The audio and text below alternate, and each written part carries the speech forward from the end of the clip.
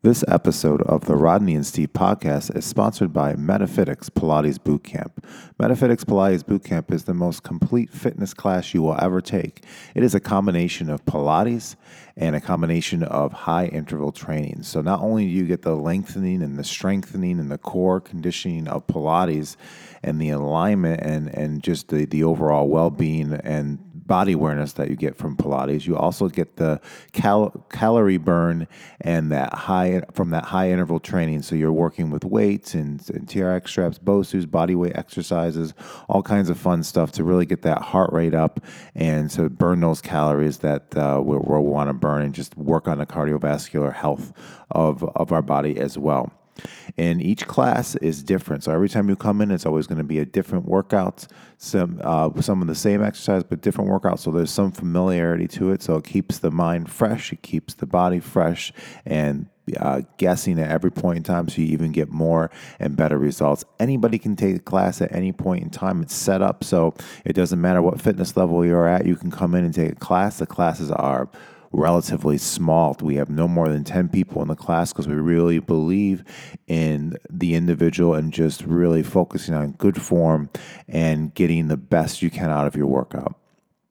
If you mention this podcast, the Rodney and Steve podcast, you will get 10% off your first month of memberships. So you can give us a call. It's 585-425-1113. That's 585-425-1113. Or you can email Steve at meta-fitx.com and let us know that you are interested in coming in and taking a class. And our first class is always free. And then from there, to mention this podcast, you will get your first month 10% off. All right. I look forward to seeing you guys in class and enjoy the podcast. Hey, what's up, everyone? It's Rodney and Steve here. And today our guest is John Hutchings, or AKA John H, is the owner of Fitness Edge Media. And we're here today just to kind of chat about his story and what he's done in his life, because he's had a long life of doing quite a few amazing things, I think. And let's just kind of delve right in. John, what are you up to? What are you doing currently right now? Well, first of all, it's an honor to be here, gentlemen. Thank you. First guest. Yeah, first guest, exactly. I love it. Thank you. I appreciate that. It's an honor and a privilege. But and I appreciate you telling everyone I've had a long life, which is AKA I'm old.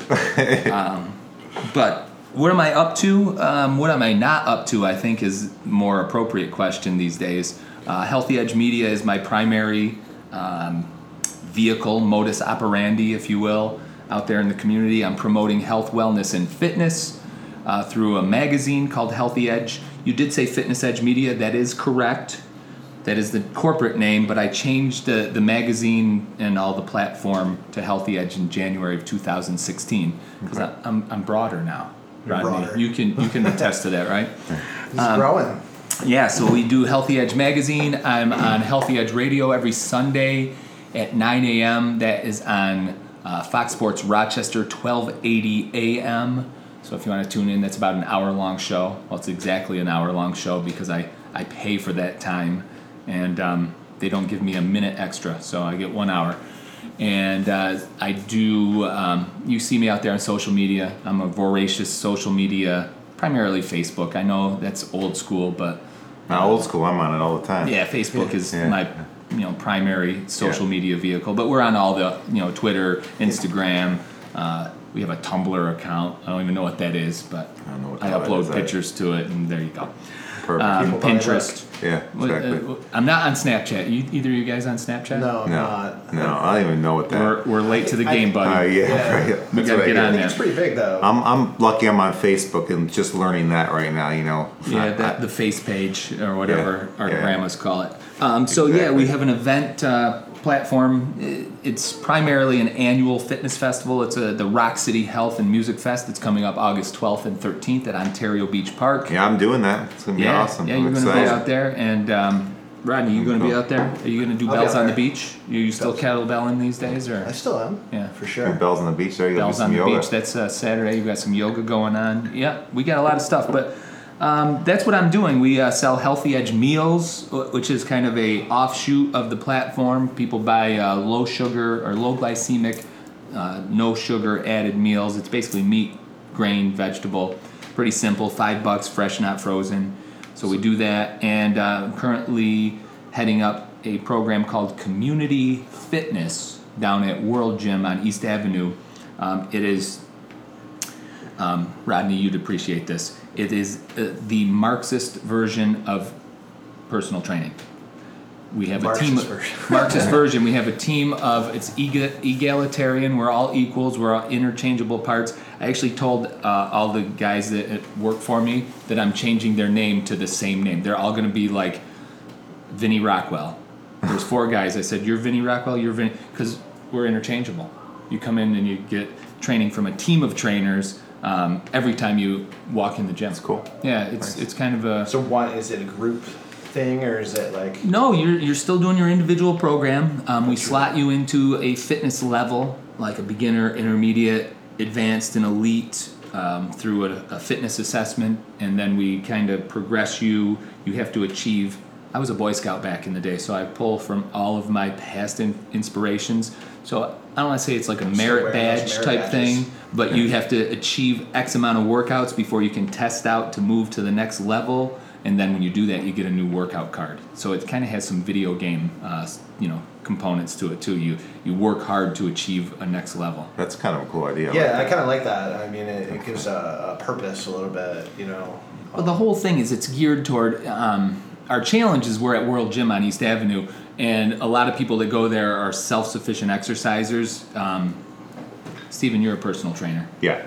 I don't know if you've ever worked in the mill, the corporate gym setting. Not too much, no. Yeah. I don't work for people very well. Surprisingly, I don't either. But it's working well down there. But you have a lot of people, I call it the I'm okay chief people. You say, hey, I'm a trainer. They're like, I'm okay chief. Yeah, right. I want to say with all due respect, you're not. But right, it's just like, okay, whatever. So we're trying to sell to a clientele that is self-sufficient, but there is a lot of members that pay dues down there and don't attend, and those are the people that we want to engage, and we want to motivate, and we want to hold accountable. We want to help them hold themselves accountable to a regular exercise program. The primary function of community fitness is help people achieve consistency with their exercise. That is pretty much the whole thing. All the trappings that keep people motivated, the psychological components that. I think it boils down to when you think about going to the gym, what's the immediate next thought? If it's like, oh shit, I don't want to go do it today, or the traffic's going to be bad, or it's going to be crowded, it's going to be hot in there, I don't know how to use the machines, it's not working anyway, I'm not losing weight. If that's your next thought, then we're failing. The next thought has to be, hey, I like those guys, I want to go down and work out with them, they keep me motivated, they're fun, they know me, there's a familial component to it. That's what we're trying to do. That's really cool. It's definitely an interesting kind of concept. Like, what do you think of when you think of working out? And I think it changes with me constantly. Like, sometimes it depends on my day, right? Like, some days like I fucking need to do yoga today just because I need it out, or some days like, oh, I gotta go do yoga. And it's how we approach our workouts is very interesting. And do you think like the way someone approaches that will affect the way they actually work out in that specific workout? Yeah, I mean, if you think about our success or failure in any endeavor in life, it's those fleeting moments, those thoughts that just your whole experience can turn on, right? So with respect to exercise, I feel I've been successful in the fitness business in that I understand that psychology and the importance of those fleeting thoughts. So, I mean, when I owned the Downtown Fitness Club, my whole marketing campaign was, you're not going to effectively have somebody see your Facebook post or read your ad in the Democrat Chronicle and say, light bulb moment, I got to go work out at the Downtown Fitness Club. Right. What you want to do is you want to impress upon their subconscious thoughts that brand, that image, that feeling, if you will. Like, hey, you know what? I feel like this is familiar. It's comfortable. I kind of like their style. And that moment that they think, I need to start working out, their very next thought had to be the Downtown Fitness Club. So, I worked hard to be out there and ever present in their sphere of communication, right? Whether it be social media, That's why Healthy Edge is on all the platforms. People say, I sell advertising. And Stephen, you advertise with me, right? Right. The toughest sell today is go to a company and say, hey, I'm Healthy Edge, and I've got a magazine. They don't hear anything else after that. They go, I don't do print. I don't think print's effective. People don't read print. Right. They're wrong. Actually, niche publications, which this is, it focuses on a field, are actually experiencing nationwide double-digit growth. But even if the print didn't work, I'm a social media advertiser, and print just comes off of that. So I leverage all the platforms. I kind of amplify each other with the other one, if that makes sense. And we try to get into their subconscious mind. So I'm a big student of that. I've always, just kind of done my own market research, if you will. How do you get people to think their next thought about your brand? I like to think I'm the voice in a lot of people's head when it comes to fitness. When they think I'm not going to work out, I want that next voice to be this voice right here saying, get your ass in the gym. you probably should work out. Yeah. And I'm not, hey, it's awesome, it's great. Exercise kind of sucks sometimes, you know. But it's that consistency that you achieve, irrespective of your emotions, that is going to determine ultimately your success or failure with anything, but especially exercise. So, that's what we try to do with Healthy Edge. We try to be ever present in your thoughts, so you think, hey, I want to. Even if you think I don't want to, you think on some level I want to do this. I trained a client this morning, 6:00 this morning. She said, I don't want to be here. I said, on some level, you do. She said, you're right, I'm here. I said, you set your alarm, you answered it, you came. On some level, you want to be here. Even if 99% of your molecules and every fiber in your body says, I don't want to be here, I get that. But someplace in there's a little voice that says, I want to do this. And that's why you're here. And we're going to have a kick-ass workout. That's right. And we did. I always say, I always tell all my clients too, it's like you're never going to regret you're ever going to regret going. You're only even going to regret not going, because you always feel a hell of a lot better when you're done. Doesn't matter whether you're hungover, whether you have 2 hours of sleep, it doesn't matter. You go in there, you move just a little bit, and you get it done. I mean, that's the I think it's happened to me a million times too. Like, I don't want to go, but then after I'm done and I'm walking out, I'm like, man, I'm glad I came. I'm glad I went to yoga. I'm glad I did these things. I think I see a correlation, like when you're talking about your entrepreneur event, like things going on, and then we're talking about fitness. And I was wondering, do you look at those the same way? Like, oh yeah, it's almost like I've noticed looking into fitness more and the people that are running gyms and stuff, this like that entrepreneur mindset is similar to just the mindset of going into a workout beforehand. Agreed, 100%. I mean, the recipe for success in life, in anything that you do, there's a commonality. Whether you want to design the next technology out there, and you're an engineer, an electrical engineer, and there's all these algorithms and formulas that's beyond my scope of understanding, or whether you just want to get people to eat chicken, rice, and broccoli, right? Right. The steps are the same. There's the vision, there's the figuring out of the strategy, right. There's the application of the strategy, and then along the way there's adversity to that. Right. We got a dog barking. And there's the dog barking. And so, where the rubber meets the road is how do you overcome that adversity? How do you, whether it's a business plan or you not feeling like doing your workout. Right. Rodney's correct. There's a commonality and a parallel between those two things. I agree 100%. Right. 100%. That's really cool. So what have you been in fitness your whole life, and what really got you into wanting to be an entrepreneur in the fitness industry, and just kind of, because obviously I'm an entrepreneur as well, and in the fitness industry, been doing it for a long time. I'm curious as to what brought you into it and brought you to where you are today. Yeah, professionally, and when I say professionally, I mean I got paid to do it. July 17th, which was a week or two ago, was my 20th anniversary of starting in the fitness business. I started working at the Rochester Athletic Club July 17th, 1997. Okay. Wow. Rodney, what were you doing in 1997? Graduating high school. There you go, buddy. There you go. I wasn't that much older than you. I was 29. I was already graduated, though. So. Oh, yeah? Okay. So I I'm not graduated in that much 93. older. Okay.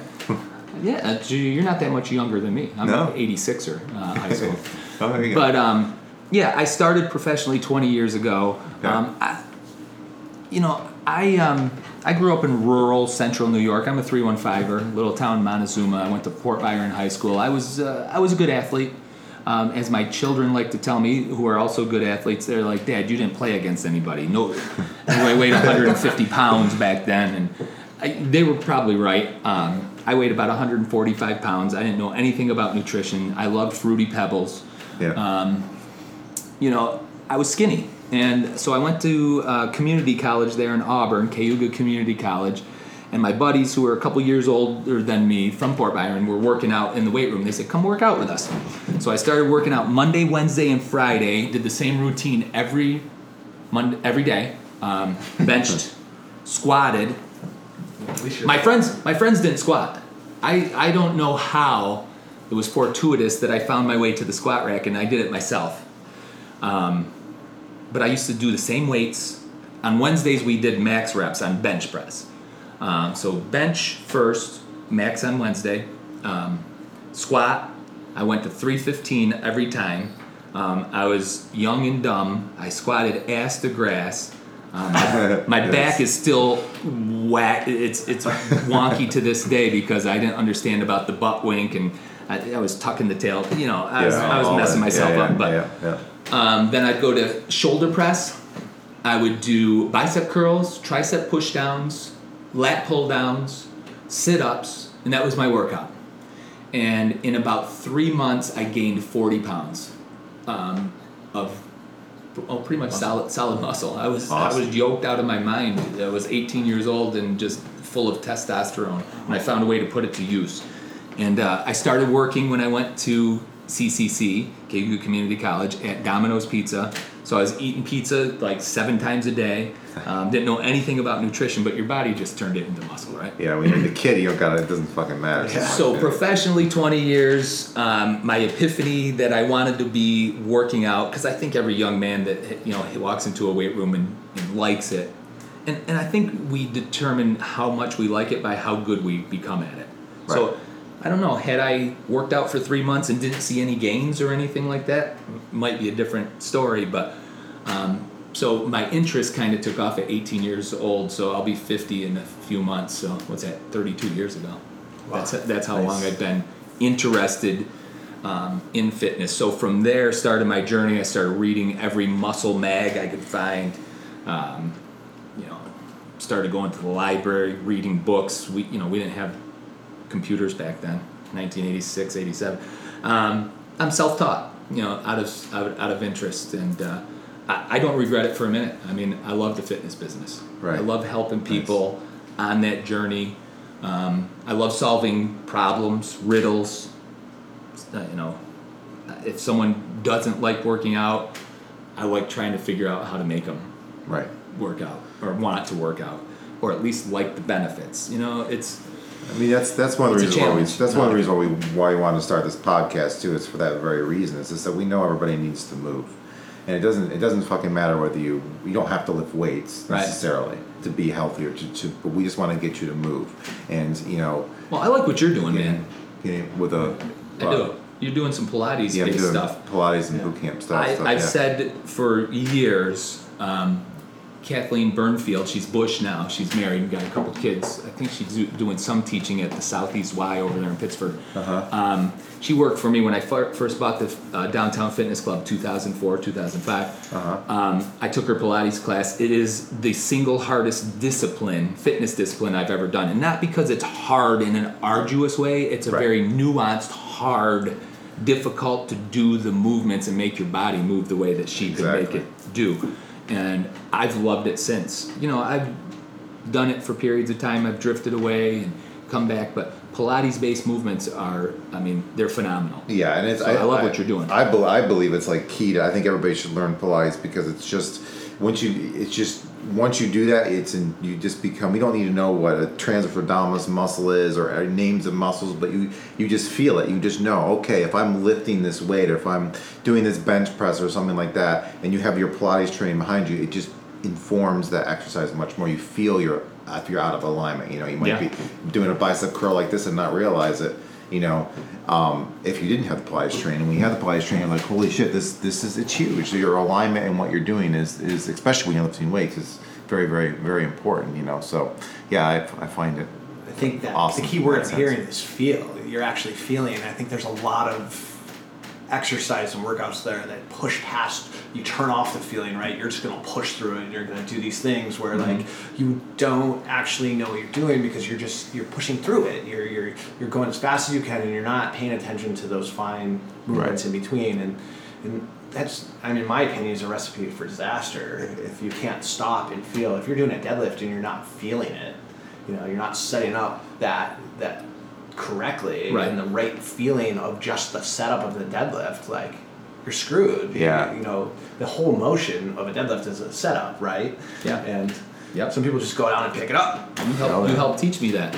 Along the way, I've picked up so many things from so many different people along the way.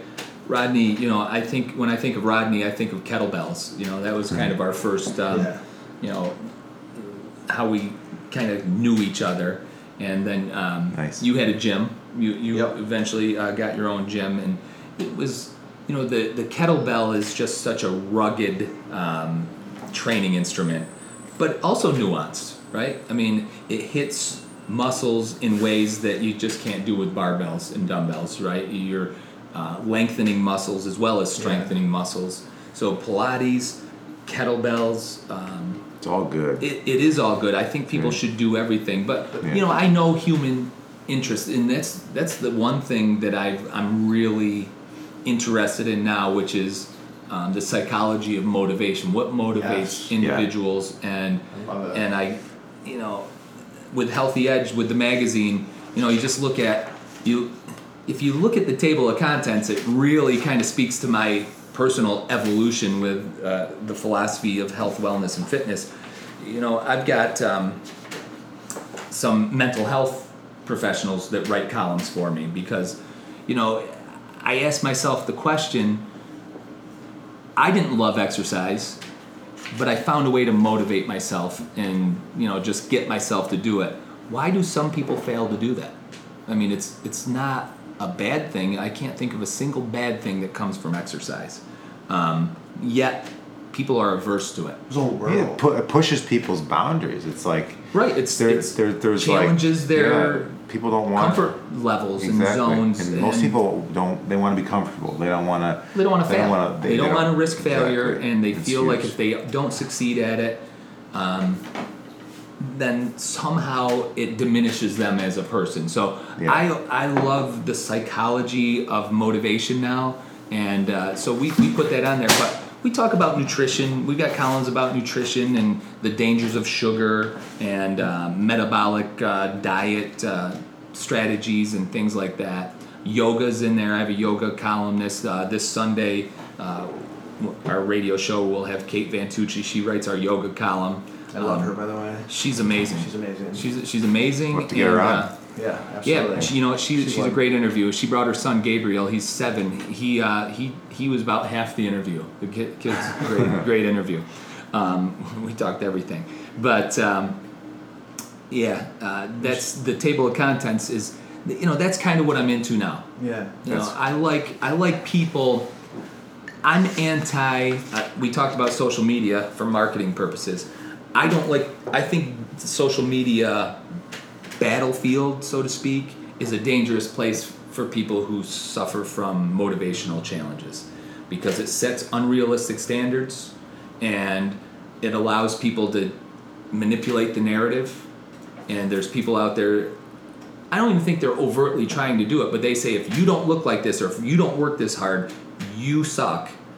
And people get discouraged by that. It's the most fucking frustrating thing ever, and I think one of the things that I hear all the time, and I think it's directly correlated to what you're saying, is I'll have people that I'll talk to that will come into me and say, well, I can't take your class right now because I'm not in good enough shape to do it. Yeah. I'm like, okay. The whole point of exercise is to get in shape, right? So it's in my marketing, and I'm doing like a crash course in marketing the past 7 or 8 months, especially online stuff, to kind of really learn how to talk to people on the same note, But my part of the process of that too is just telling people, you know what, you got to start somewhere, and just standing up and lifting your leg up and hitting your hand is a start. Going for a brisk, fast walk outside is a start. Yep. And then obviously I always correlate it back to my studio and to what I do, and I just say, you come in and you just do what you can. That's it. It's set up so anybody can come in. You do maybe 1 round of 3 exercises, where somebody else has been doing it for, will do 4 rounds of that same thing. Yeah. So it doesn't matter, And I think getting that word out there and knocking down that fear that people have, and just saying, hey, yeah, you're not, 90% of the people don't look like what you see online, and half the fucking people that you see online are freaking photoshopped or taped up or painted or whatever. They don't look like that in real life. And I think I don't look as good as my pictures on social media. Yeah, it's like we all put our best version of ourselves out there, right? Yeah. It's like my kids drive me nuts because when we're hanging out, we want to do some, hey, let's do some selfies or anything like that. You got to take 17 pictures. They're like, oh, I don't like that one. Don't like that one. Don't like that one. It's like, you know what? Do you remember when we had to get photos developed? Right. Yeah, you didn't have that immediate gratification. It's like, man, I hope these pictures look good. So social media is kind of a double-edged sword. It does help us get our message out there. It's a great marketing tool, but at the same time, it sets, I think, an unrealistic vision of what fitness looks like in the, I hesitate to say average person. I mean the norm, the people that are kind of in the middle. And 80% of the population struggles with exercise, right? Yep. And fitness. 80%? And 80%, yeah. That's a big number. Well, it's huge, I've 20 years in the fitness business. You market to the conventional wisdom, if you will. You market to women, and you market to the people who are not successful with exercise. The rest of the demographics takes care of itself if you do a good enough job with that. Strange, huh? Strange. Yeah. That's crazy. True. I want to go back to the food. So what's your take on food? Like, what do you do meal plans and stuff like that? And I eat food. I love it. Yeah, I love food too. It's good stuff. Again, I grew up rural area, not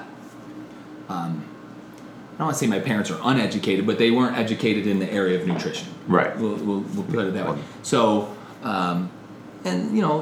moderate means. So we were eating things like Salisbury steak from Swanson. I remember that stuff. Yeah. I used to love Spam. We had Spam in the house. I'd cut off a couple slices, fry it up, put it on some toast. Every day was brown bag lunch. Was white bread, a slice of bologna, and a slice of American cheese and mayonnaise. I bet you that stuff was chips. Actually healthier back then than it is now. Probably. Changed it so much, And then I would eat cereal for breakfast or cereal for snack, and no protein. I was skinny, but I was born well. I have a good genetic profile, so it wasn't horrible. So nutrition just kind of became my personal passion when I wanted to be a 21-year-old knucklehead guy that wanted to be as big as a house, and I started reading about how many calories should you take. I've eaten 6,000 calories a day for a long period of time. I've fasted for 8 days and eaten no food for 8 days. So I've been on all the extremes. I've kind of experienced it myself. I'm my own guinea pig. I think where I'm at now is moderation. I do think sugar is it's like is the dangerous. Big evil. Yeah. Yep. I think it's it's in our psyche. It's in our culture. It's in our economy. so ingrained that it's there. I mean, it's the 800-pound gorilla in the room, and we'd be better off if we don't do it. But at the same time, I've said this a lot lately. The two brand values that I want Healthy Edge to be known by is accessibility. I want health and fitness accessible to as many people as possible, and I want sustainability. I want it to be something that you can sustain. So if you cut sugar entirely out of your life, can you do that for the long term? You absolutely can. Will you do it for the long term? Probably not. It's very hard, and I think that's one of the things that I've struggled with too with people. I mean, I'm the extreme. I mean, I've done many things as well, and like I've done fasting for 5 days is the longest I've done, which I felt fucking amazing, by the way, when I did that.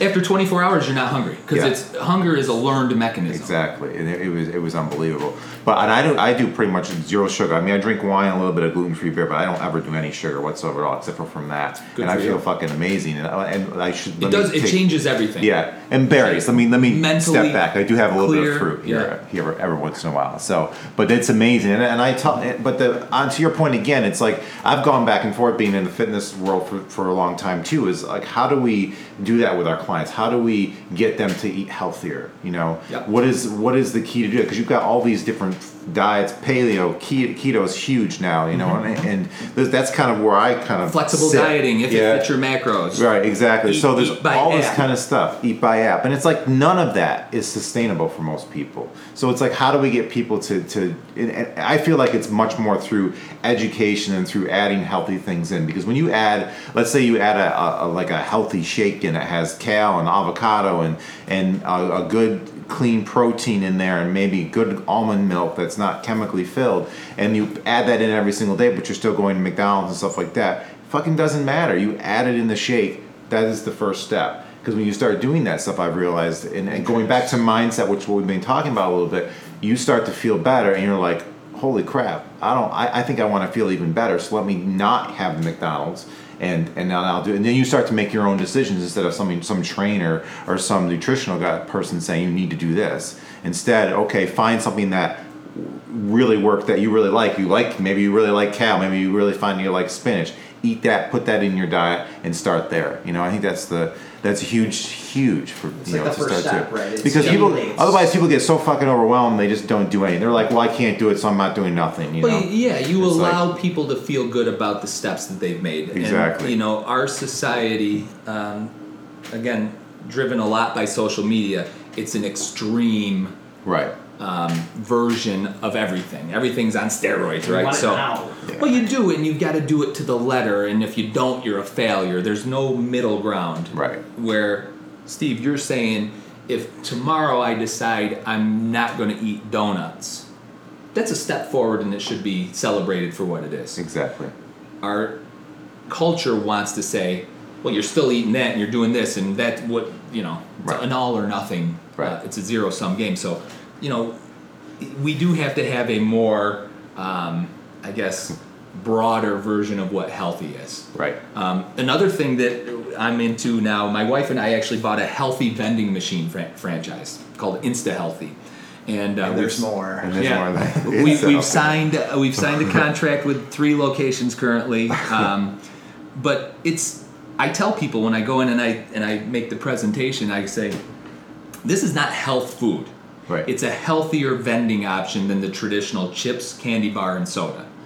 It's protein bars, it's almonds, it's beef jerky, it's it's just healthier versions. They do have like soda-like drinks, but there's no sugar in there.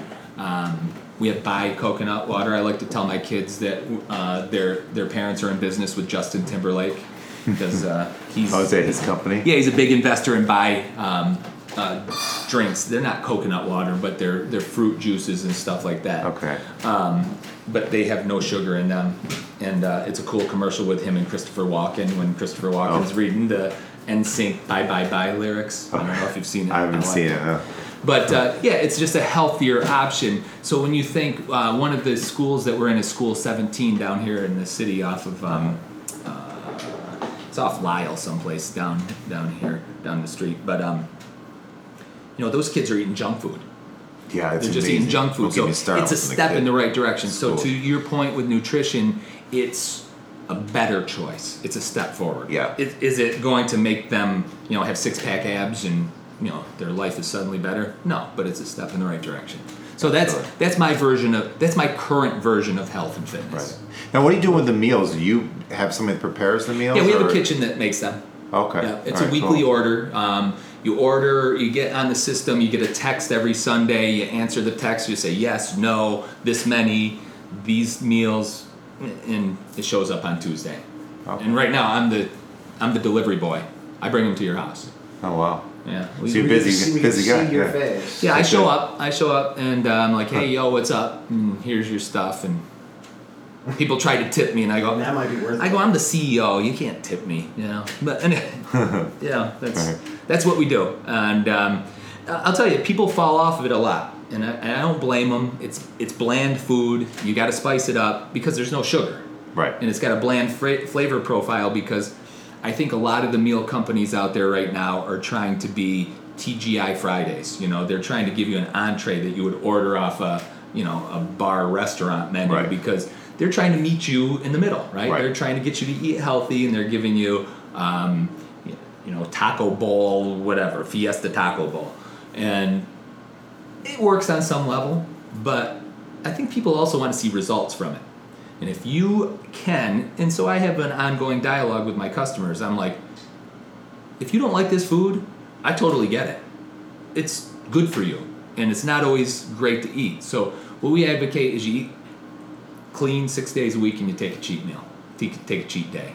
A cheat meal is better. You shouldn't go off the rails entirely for 24 hours. But Right. we're trying to get people to eat healthier, but we're also meeting them where they're at. We want a little flavor once in a while. Right. So on Right. Sundays, I'll get up and I'll make myself pancakes and put syrup all over it, and I'll make some coffee and I'll put about 17 teaspoons of sugar in it, and I get my sugar fix. And I know it's bad for me, and it can be triggers for some people. I don't advocate it if you have an eating disorder. We've covered that subject in Healthy Edge, and it's a mental health issue. I've made some trainers mad by saying, stay in your lane, so to speak. If you have a client that has an eating disorder, don't try to fix them because you aren't qualified to do it. Right. Telling them to try harder or work harder is not the answer. In fact, can send them the wrong way because then they have depression and all the other feelings that come with it. But by and large, I think our meal plan, Healthy Edge Meals, it's a pretty basic staple plan, and it does work for people, and it allows for some indulgences. Right. So that's the long and short of it. And it's $5 a meal. I mean, I try, again, with accessibility and sustainability. Some of these prepared meals are costing $10 a meal, and I'm married with 5 kids. So Holy shit, you 5 do kids. I got a few of them. Nice. If I'm spending Good genes. $150, $200 a week on my prepared meals, and my wife's spending the same, and then we still got to go to Wegmans and spend $300 to buy the kids' food, that's not sustainable for most people spending $800 a week on food. So I'm trying to kind of solve some problems there too. Yeah, I think it's nice to. I mean, I have 2 kids, and both my wife and I work full time, and it's tough to eat healthy and prepare meals and do all that stuff when you're busy. So it's nice to have that kind of service too. Yeah, That's and you can awesome. order as Yeah. many or as few as you want with us Right. too. Some of these meals that come as sets, you spend $150, put them in your fridge, and you look at them, and it's almost detrimental because you start to. We all beat ourselves up, right? You go, Yeah. I didn't eat last week's meals, and I'm ordering this week's, and I'm spending too much, and it's not working anyway. It triggers that negative thought avalanche, if you will. Right. So, Change of perspective. yeah, I'm just trying to find something that fits in most people's lives, and we've got quite a few customers, so I think it's working. That's cool. That's awesome. And if they don't like Healthy Edge Meals, go down the street and buy a protein bar out of my vending machine. There you go. That's awesome. So I got a question. Sure. What is John H's morning routine? I want to know what gets you up and gets you fired up and gets you excited. And do you have anything you do every morning that you got to do and that gets you ready for your days? Well, I don't sleep a lot. So, my How many morning hours do you routine... sleep, usually? 4. My morning routine is usually going to bed, setting that alarm for the last possible minute that I can sleep in till, and realizing it says your alarm is set for 3 hours and 57 minutes, right? So usually I'll go to bed, and about 3 hours into that 3 hours and 57 minutes, I'll jump out of bed like panicked that I'm behind, right? So I wish I had a better morning routine to tell people. One thing I do try to do every day is roll onto the floor and do some yoga stretches. Cat-cow, child pose, cobra, down dog, forward fold. I'll flip, that's the bare minimum. And if I have time, I'll flip over onto my back and do some posterior chain stuff with some glute and piriformis stretches and things like that. It takes all of about 2 minutes, and then I'm starting my day. So when you get like a new idea, you get inspired by something, do you have anything you do? Do you write it down? Do you like have a goal sheet, or do you just like, I'm just going to do this? Does it come to you on the spur and you're just like, I would like to say yes. I would like to No, but tell all the I just wanna listeners, hey, here's the formula to be successful, because I'll tell you, I've listened to more motivational tapes, been to seminars, read books. She wasn't even my wife and I, Kim. In fact, she was totally against it for the longest time. When I was 21, I had a friend, same age, we worked together at Domino's Pizza. Well, we bought our own franchise. So I was a business owner right out the gate. So that was 1989. 1991, my partner signed up in the Amway business. And I don't even know if they call it Amway anymore. I think it was Quick Star, and then it cycled back. But I'll tell you, in 1991, Jim, my buddy, signed up, and he said, hey, you got to see this thing. And I said, I remember my parents, some guy came over to the house and brought The Magic of Thinking Big and tried to sell soap to him. And I resisted for 3 or 4 months. Anyway, I went to a seminar with him, and I was hooked because I liked the positive mental attitude. So I spent the next 6 years up until 1997 when I started working at the Rack, chasing around the Amway business. We made some money. I sold some things. Signed up a lot of people. But the best thing that came out of that was going to the seminars, listening to they were cassette tapes back then, and just associating with positive people, right? So I do that as much as anyone. I know the success principles: write your goals, put them in front of yourself, set SMART goals. They have to be simple. They have to be measurable. They have to be actionable, SMAR. They have to be realistic, and they have to be timely, right? There's Very an good. acronym. You remembered all that's nice. So I'd like to say that I do that, but I'm an organic dude now. If it motivates me right now, I do it right now. If I'm not thinking about it right now, I gotta believe that it's not meant for me to do it right now. Yeah. So I just kind of follow where my thoughts are going. I'll tell you, I got a lot of enterprises going on, and I probably could do better at any one of those if I solely dedicated myself to that, but I'm not doing that. So I accept when I fail. I'm happy when I'm successful. I think Healthy Edge magazine could be way better than it is. I think it's a decent magazine. It's outlasted a lot of magazines that were out 3 years ago. It's the only health magazine in Rochester, right? Or is there another? There was Natural Awakenings that went out of business. Natural Awakenings that go out of business. Okay. There's Healthy Something newspaper. If you see it in the same racks, that's out there, and that's kind of a medical bend, and it's a potpourri of things. I've gotten more into medical stuff too, though. But yeah, in this format, it's the only one out there. Right. And that's why I started it. I thought there was a void, and I like print. I know a lot of people still do. The people that have money to spend, disposable income, read magazines. Yeah. I prefer to read magazines or read books over doing things online. Well, you have a relationship. It's physical. Yeah, it's exactly. tangible, Yeah, and like people that. still like that. And if they want to look at it online, we upload the issue on our website, Healthy Edge Media. They can do it there on their phone or what have you. So, to answer your question, Rodney, I don't have any secret of success to tell people. I don't recommend the way I do it to anyone. I really don't, because I'm a human being. I have frustrations. I wouldn't say frequently, but frequently enough for my liking. I don't like being frustrated.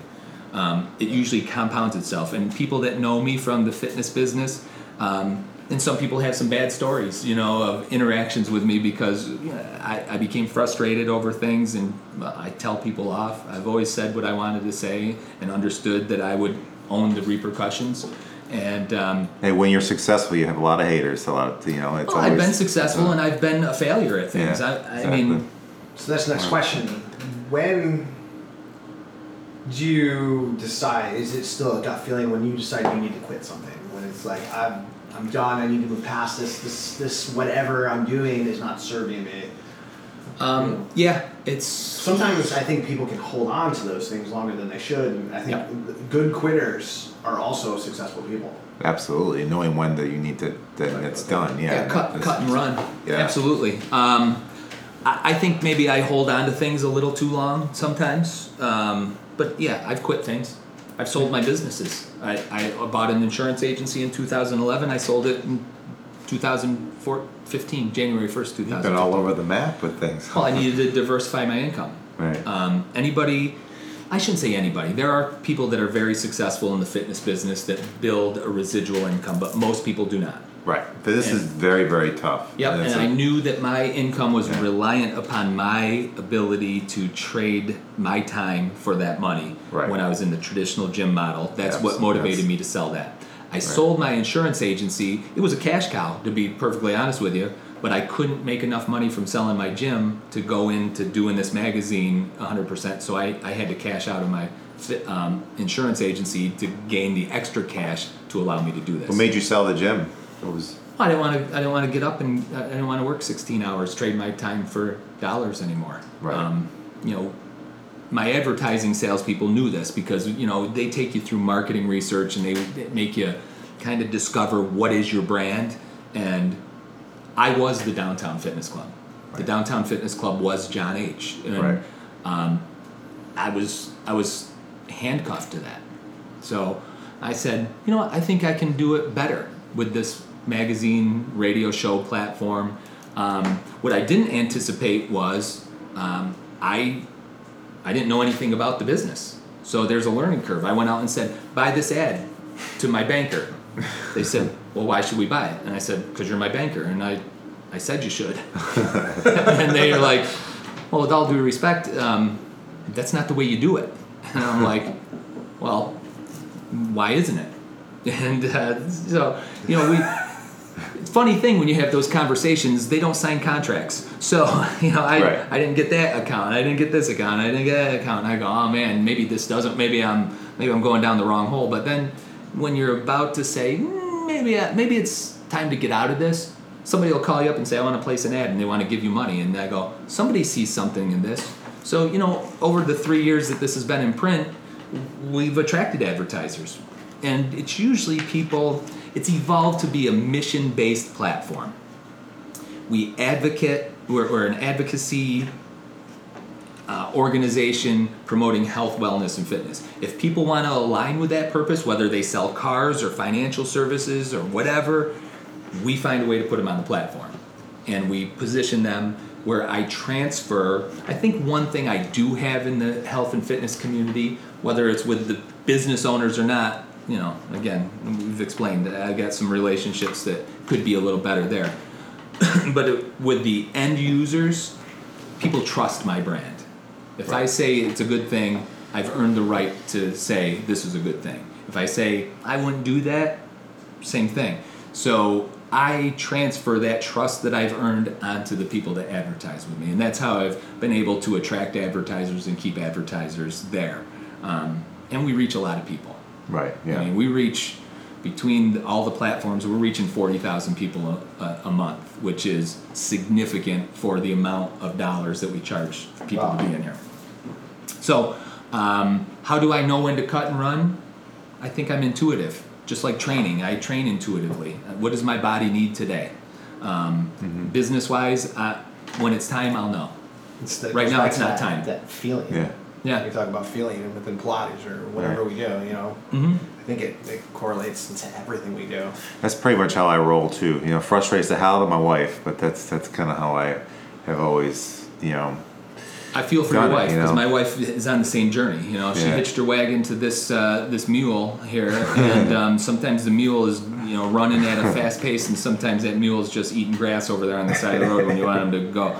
And it is what it is. And thankfully, I've been married for 25 years, and I appreciate and love that woman for kind of sticking in there. Yeah, I know it's not been easy. Yeah, absolutely. You're reading my campaign? Oh, so what's going on with this? We got a little. So we're looking at here. Join us for a campaign kickoff. What's you're running for town supervisor? Tell us a little bit about that. Yeah, this isn't even official. I think it's the poorest kept secret that I have. Are we gonna make this official on this podcast? Then you guys are getting an exclusive right now. Nice. I've spent the last 3 or 4 months walking around Webster, getting the signatures I need on the petition to be on the ballot as the Democratic candidate for town supervisor of the town of Webster on November 7th. So Monday we plan. This is one of the hardest things I've ever done, Rodney. I'm running as the town supervisor candidate, and we have 2 town board candidates, and I've agreed to run as a platform. So I'm not a maverick. We have a campaign manager, strategist, we have assistant man, we have all these people that I can't just fire off Facebook posts.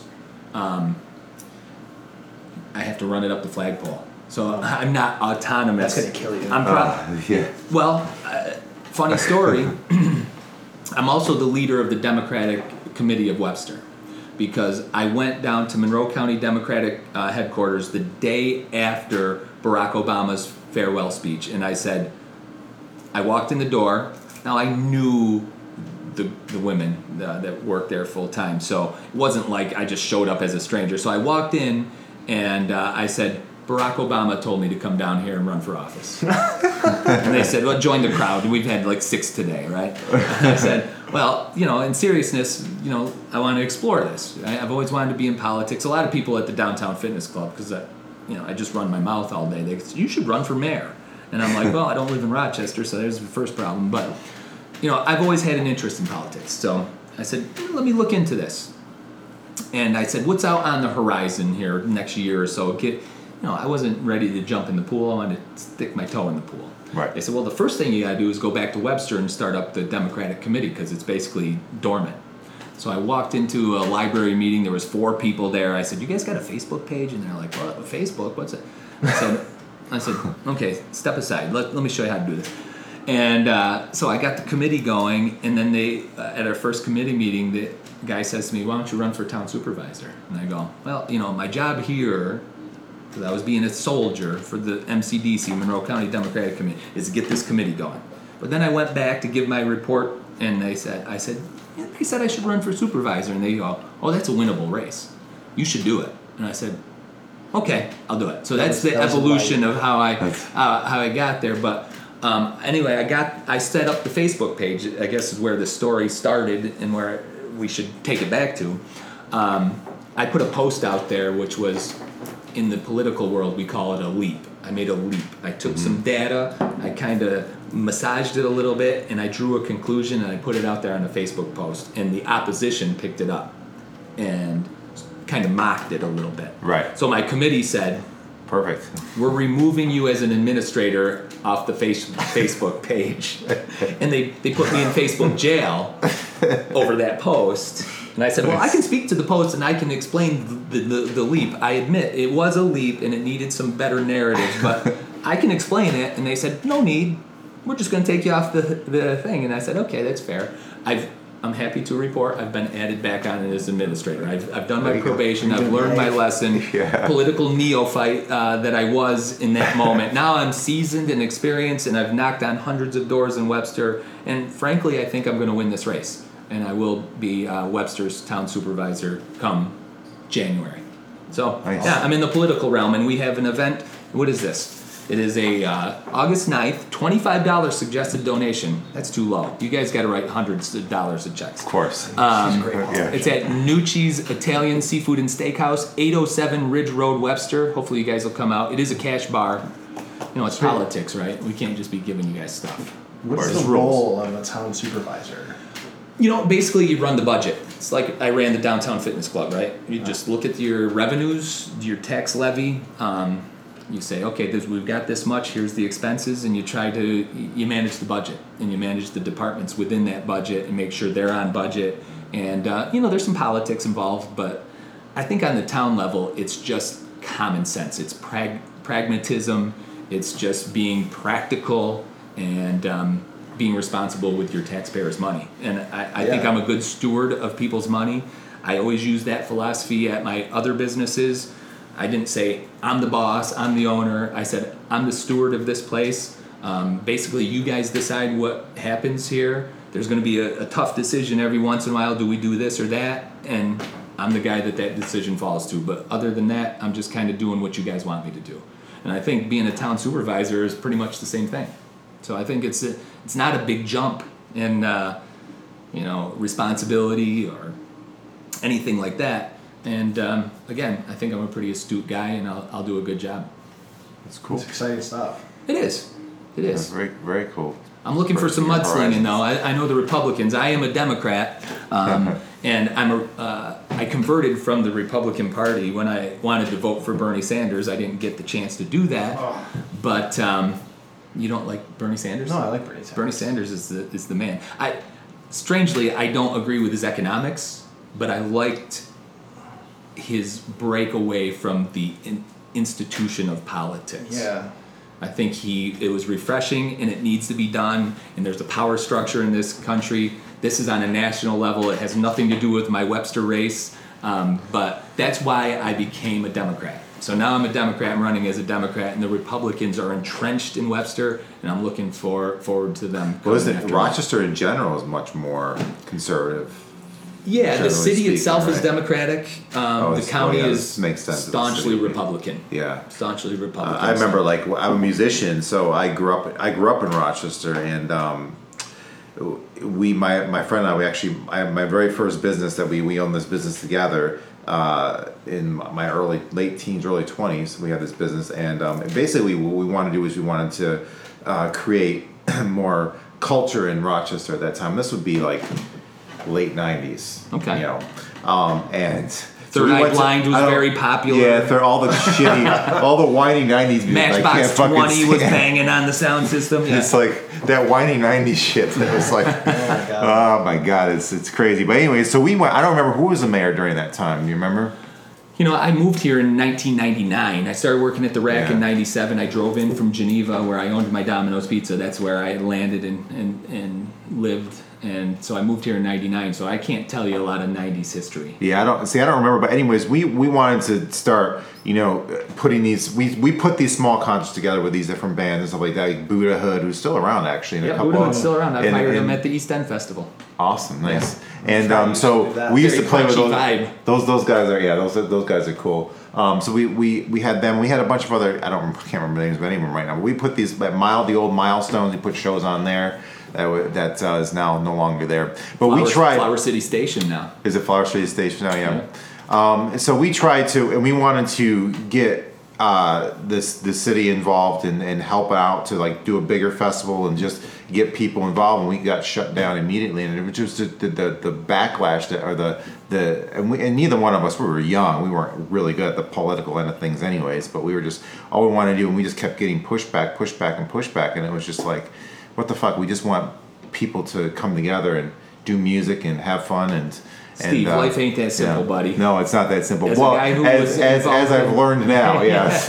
In my early 20s, I didn't understand, but I spent 8 years as the organizer of the East End Festival, the organizer of Record. I mean, Mike O'Leary, who owned Milestones, and now owns Temple Bar and Grill, was very behind the scenes, running a lot of it. He chose all the music. I was responsible for all the finances of it, which included dealing with the city, getting the permits, dealing with the neighbors who were opposed to it, and the politics that went with it. So I certainly have walked in your shoes, and I understand what you faced.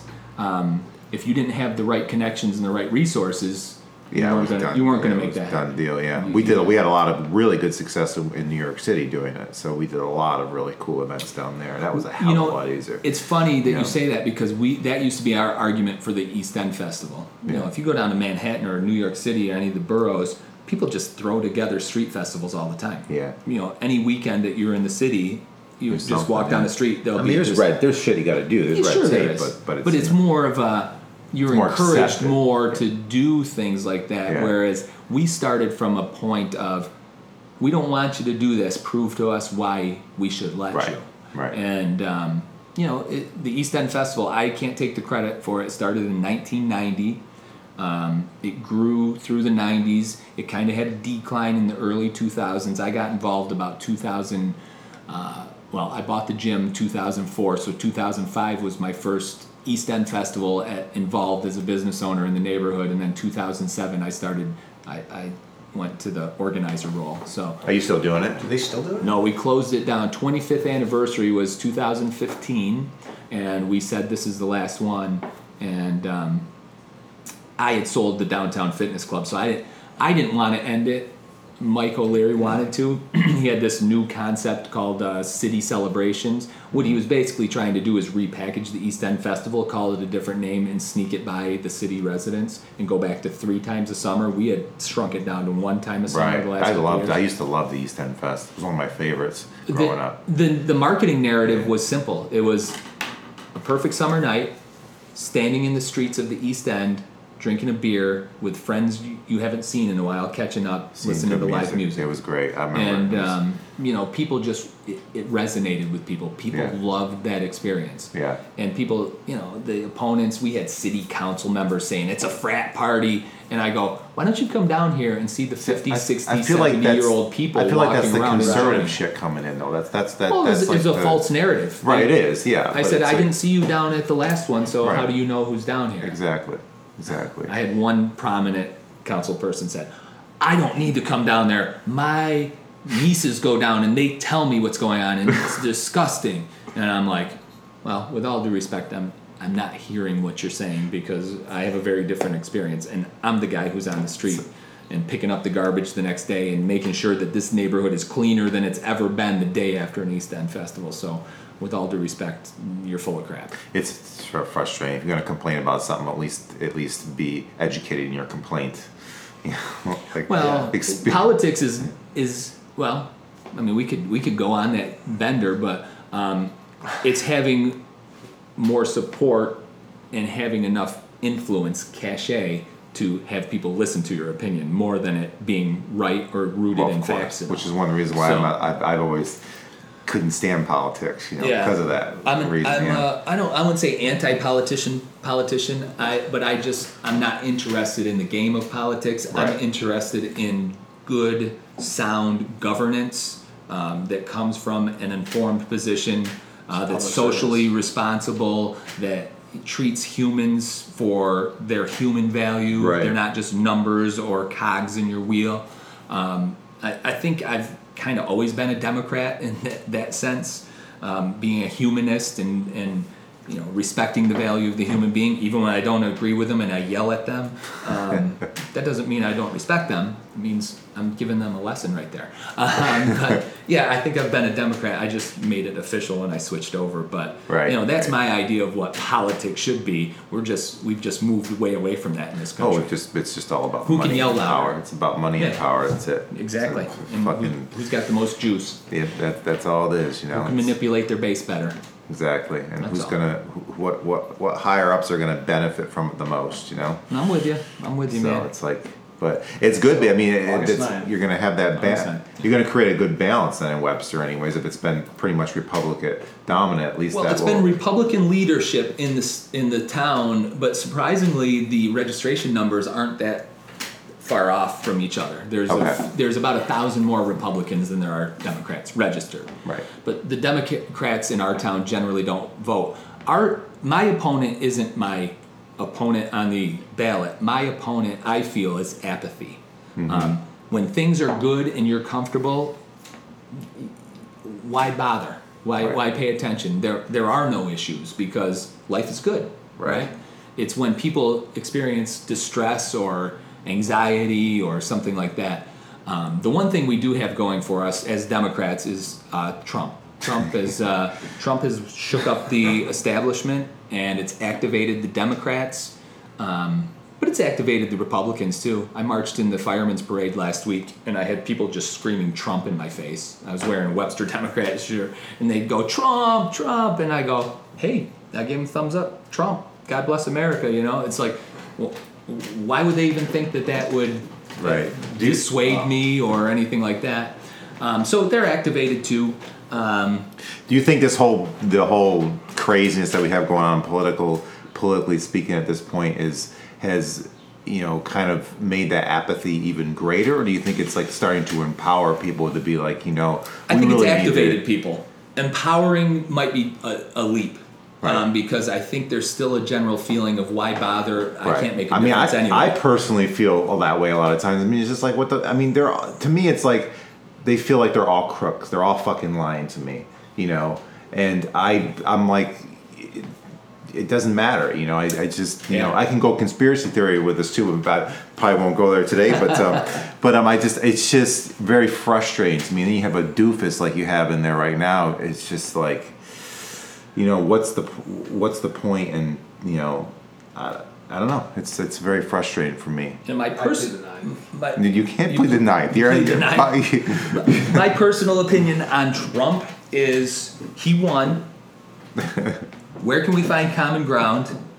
Where can we get some things done? It'd be the same if Hillary Clinton won or Bernie Sanders. There's got to be a unity there on has some to level be. Yeah. to get things done. But this has been so polarizing. This whole, it's like it would be the same thing no matter what, though. You're right. Like I like to take a step back from it, and like I'm seeing people on Facebook post about Trump, just like I saw people on Facebook posting Obama. Like it was the same thing. It's just now it's a new story, right? And it's like the whole system is kind of whack, and like I don't know. I definitely steer away from that. Well, you're not unlike a lot of people, Rodney. Yeah. See, my job as now pursuing office is to, well, strangely enough, the strategy to get elected is to try to activate your base and not activate the opponent's base. So you want to try to fly under the radar a little bit, so you don't make them upset. That's why I got taken off the Facebook page, because I said something that could be construed away, which I didn't intend it at all, but I could see where people could twist it that way. So the risk was I activated the opposition, and they're going to come out with their pitchforks and their torches, and I'm the ogre, and they're gonna take me down because I'm a bad person. That's the oversimplified narrative of our political discourse these days. People are vilified by their opponents, and they try to rally their constituents to their cause or narrative, and it's just us against them. You see it in Congress. You see it at every level of state government. It's a power struggle more than what is the people's work, what needs to be done to move our society forward, and how can we best do that? Because there's special interests. There's, you gotta pander to your contributors. Now, I'm hoping you guys give me money. I will tell you right now, I won't pander to you for it. But I think. Oh no, you gotta buy that. Oh, we have free hors d'oeuvres. Is that on there? It should be. It's free. You can eat some hors d'oeuvres. You can eat some hors d'oeuvres. You can eat some hors d'oeuvres. Cash bar though. Did I mention that already? No free booze. You okay with it, Ronnie? You're starting to sweat a little. So anyway, politically speaking, we can move on to another subject. I think my interest in politics is to do the people's work. And I think that's awesome. I'm objective enough. I understand that everybody's a human. Everybody has wants, needs, hopes, fears, dreams, aspirations, all that stuff. And I want to try to do the best job for as many of those people as possible. That's period. Boink. There you go. Nice. Awesome. Nice. All right, we had a little pee break there. We're all back. Woo! Oh yeah. I feel good. There you go. Feel much better now. I'm gonna start drinking more water. Yeah, exactly. We're just drinking water, folks. That's all.